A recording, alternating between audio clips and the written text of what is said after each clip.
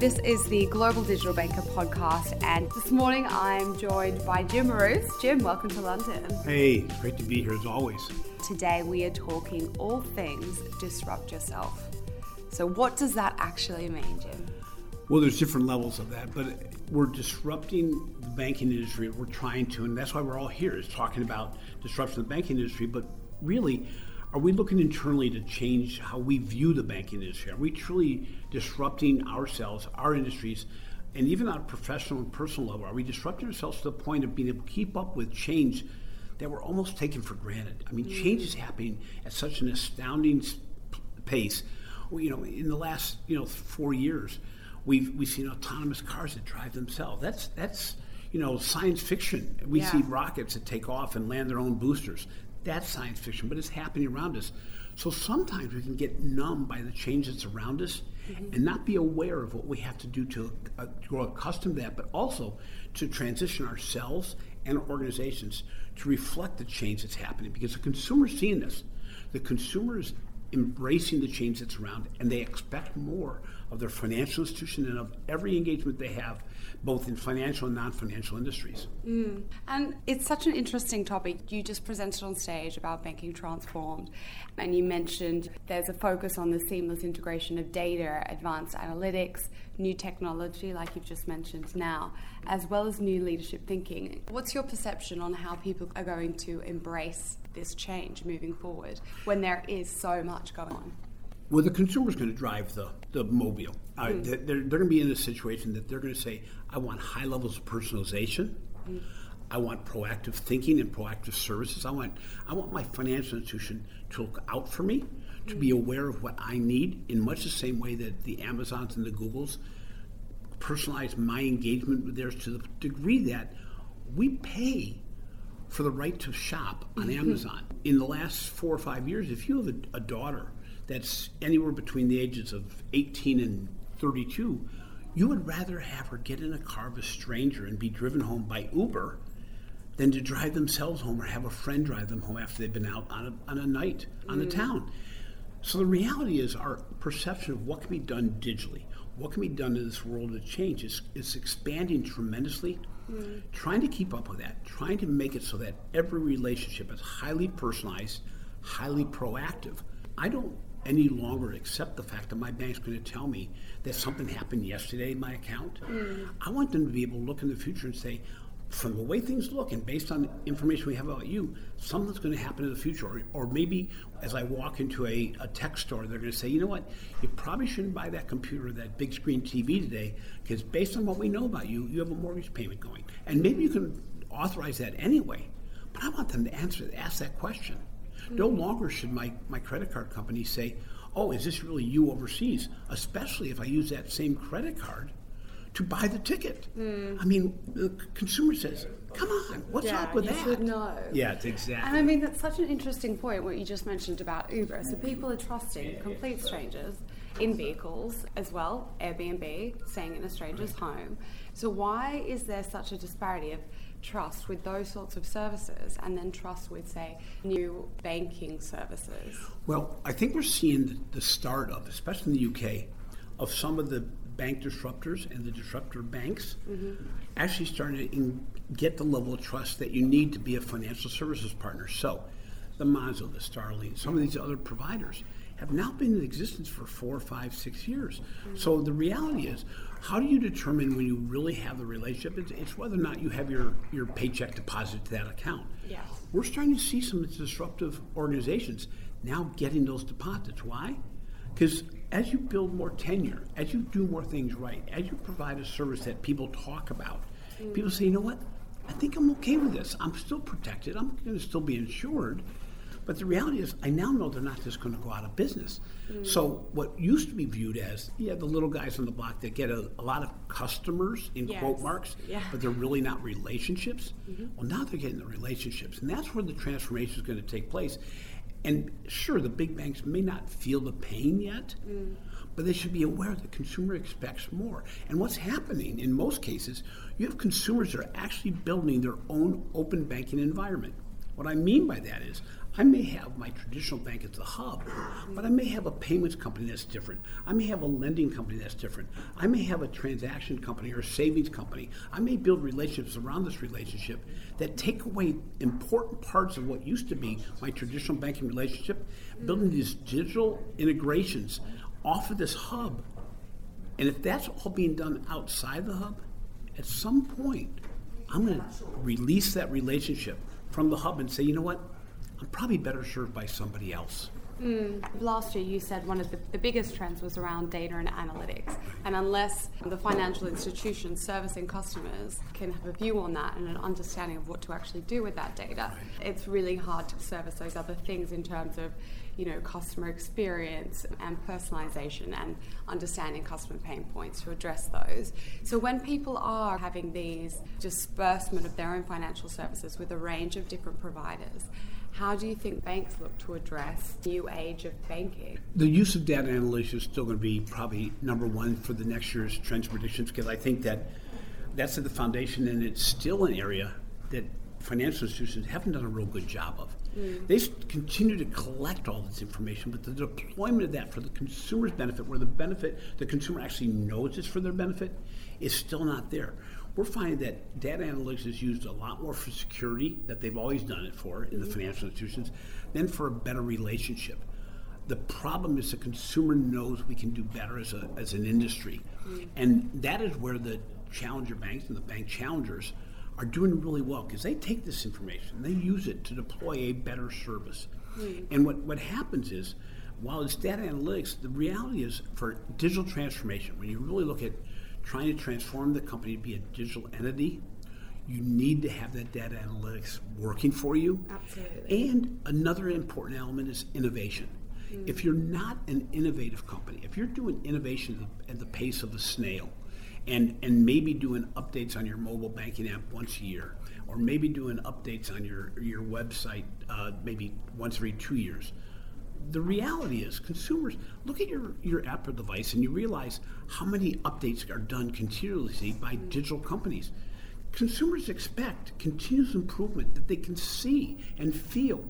The problem is we still build things in banking in a very structured way with the big committees, and we don't move forward on the little things that make a difference. And when you look at transforming yourself or disrupting yourself, what little changes are you going to make to change the way your organization works, the way you work, and the way you interrelate with the industry? And also it's behavioral. I use diets as an example. That a diet is simply a space and time item that solves a problem over a limited time. The challenge is, are you really going to do things that make it so that you behaviorally within the organization and personally change where it's a life changer, where you really can see the difference and the consumer can feel the difference? Definitely. And I mean, on those trends, I know last year it was very much data and analytics, customer experience. It was more that early stage of open banking. Now it's almost a year and a half on. What are the biggest trends that you're predicting? I think the biggest change we're going to see is that data analytics is still going to be important. I think we're going to still see open banking is going to increase importance. Customer experience is going to be near the top. But I think you're going to see things such as digital transformation. While it's going to be high on the list, the reality is, are we going to deploy against it? Are we truly going to transform? Or are we simply using the sound bites that the banking industry continues to do? And that's the challenge we have is what we say we're going to do and what we actually do have been different for a long time. Yeah. And as we're looking at customer experience, the customer is no longer going to accept that. They know what's possible. They don't have to know what open banking is. They don't have to know what digital transformation is. But they know what feels right. And they know what you can achieve. So when you're looking at the overall mix of things, banking is going to be in a position that the biggest trend is going to be, are you truly moving forward as an institution in the digital world, or are you standing pat? And the problem in the industry is the finance for financial institutions, the profitability has not changed. In fact, it's quite good. It works against the whole change factor. So culture and leadership will not necessarily adjust because they're not feeling pain. Yeah, and actually that was a really interesting piece of technology you mentioned. It was the voice-first technology. So the power of voice first, how that interplays with consumers' lives as a whole, and also the potential for an integration of that within the banking and financial services space. Can you kind of share a bit more about that? Yeah, I think one of the things we see is that the voice banking will not be something where we simply use our voice to find out balances, to find out payments that are coming up or making payments. It's really going to be proactive, where the voice is actually going to ask us how we want our day to proceed. It's going to take all the data in our personal cloud, and it's going to say, okay, here's your day, here's what appointment you have, here's how your financial holdings have changed. Do you want more information on that? Do you want to know what's happened to John Brown who you're going out to lunch with today? And do you really want to find out how they're transforming going forward? In addition, what we're going to find is that as you move forward, you're going to say, okay, how do I take all this and make it work together for the consumer? And how do I make it so that the consumer is going to feel what's going on and going to embrace that from the financial institution? We're going to see a large number of financial institutions go out of business. But they can't adjust. They have leaders that have been built in the past, that have been very successful in the past, and that profitability is going to work against that change because they're not going to feel the pain. And until that happens, it may be too late because catching up is getting harder and harder to do in an industry that's changing so quickly. Are there any examples that spring to your mind about an organization that's actually really doing this well? They're doing what they say they're going to do, and the leadership is really driving that change within the organization? I continue to use BBVA as an example because I think one difference that they have is they've been led by either engineers or technologists for the last 10 years at the very top of the organization. So they really are a tech company that happens to do financial services. But we're all seeing this in the Eastern Europe area. So you got Turkey, you got Poland, you got other areas, even Italy, where you see a lot of things happening. I think it's because there's a real strong innovative spirit. I think we see it in Europe because your countries are so close together that you have a competition that you can see everywhere, and the regulations are a little bit more lenient. But that's not a good excuse. You can change if you want to. You can do all these things. You can find ways to work within regulations to provide the services needed. But I just was at the EFMA Innovation Awards, and the same people continue to show up as being the award winners. And what we did see is a big difference this year is the innovations this year started in this calendar year, deployed this calendar year, and they were seeing results in this calendar year. Never before had we been able to record results. Usually the process took more than a year. We're seeing that this timeline for innovation is happening at a much quicker pace, and those organizations are also digitally transforming themselves. When the research report for the digital banking report we did, we found that the innovation leaders are also the digital transformation leaders, are also the ones that are taking new technologies and deploying them. They're also the ones that have the best customer experience scores. They're also the ones, I'm not going to be sure which one's the cart and the horse, which one comes first or last, the chicken or the egg, but the reality is they work in unison. Now, what's concerning is the innovation leaders represented on a self-evaluated basis anywhere between 14 and 17%. 35% of the organizations were laggards, or they were actually fast followers. And I just talked today in my presentation that said there's no such thing as a fast follower. You're either an innovation leader or you're a follower. The banking industry does not do anything fast. And the problem is the speed of change is happening so quickly that if you're a follower, that is no longer a safety zone. It's actually a recipe for failure. Yeah, by the time you're following, it's almost too late. It is. And catching up is very difficult to do. Yeah, and I mean, we've seen that with banking announcements, when the new banks or fintechs integrate with, for example, Google Pay, Apple Pay, Samsung Pay, different new integrations and offerings. It's become such a hygiene factor because we've heard those announcements over a year ago from some of those first innovators that now it really doesn't have the same impact when people are offering it. And they may put together their own array of services that now take care of all that, but not with their traditional bank. As I mentioned on my business bank doesn't have my relationship anymore, but they have my funds. But if PayPal was to offer depository service and have them insured, I'd probably keep all my funds there because it makes no sense to keep on transferring within. I still have a challenge where I make transfers from one of my financial institutions to the other by writing a check and taking a picture of it every month because the transfer process is very difficult. Nobody catches that. Neither one of my financial institutions go, wait, there's a better way. Here, let's help you.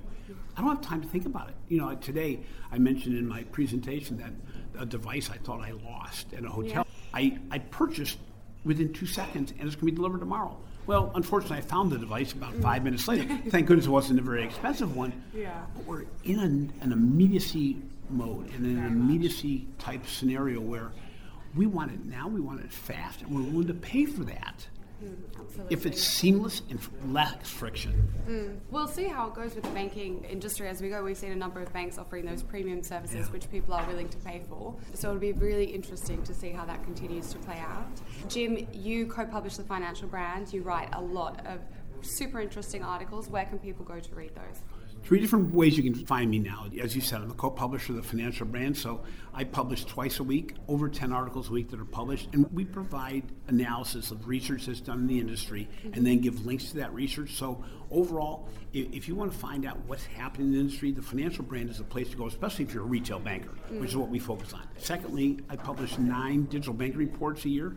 Those digital banking reports dig deep into the analysis of what's going on globally with financial institutions. Finally, 2.5 months ago, I introduced Banking Transformed. It's a new podcast. It's available on your favorite podcast platforms. But we've done interviews, and in the last month, I feel pretty proud of the fact that we had interviews with Brett King, Brian Solis, Mike Walsh, the futurist, Steve Wozniak, Brian Romelli, and Sonia Wojciechowicz from DBS Bank that deployed Digibank. So we hit a number of subjects. Brilliant. Well, lots of really great content. I've listened to the podcast. It's super engaging. Jim, thank you so much. It's so nice to catch up with you again this year and hope to see you back on the show soon. Yeah, good to see you, and we hope to keep on engaging like this. It's great.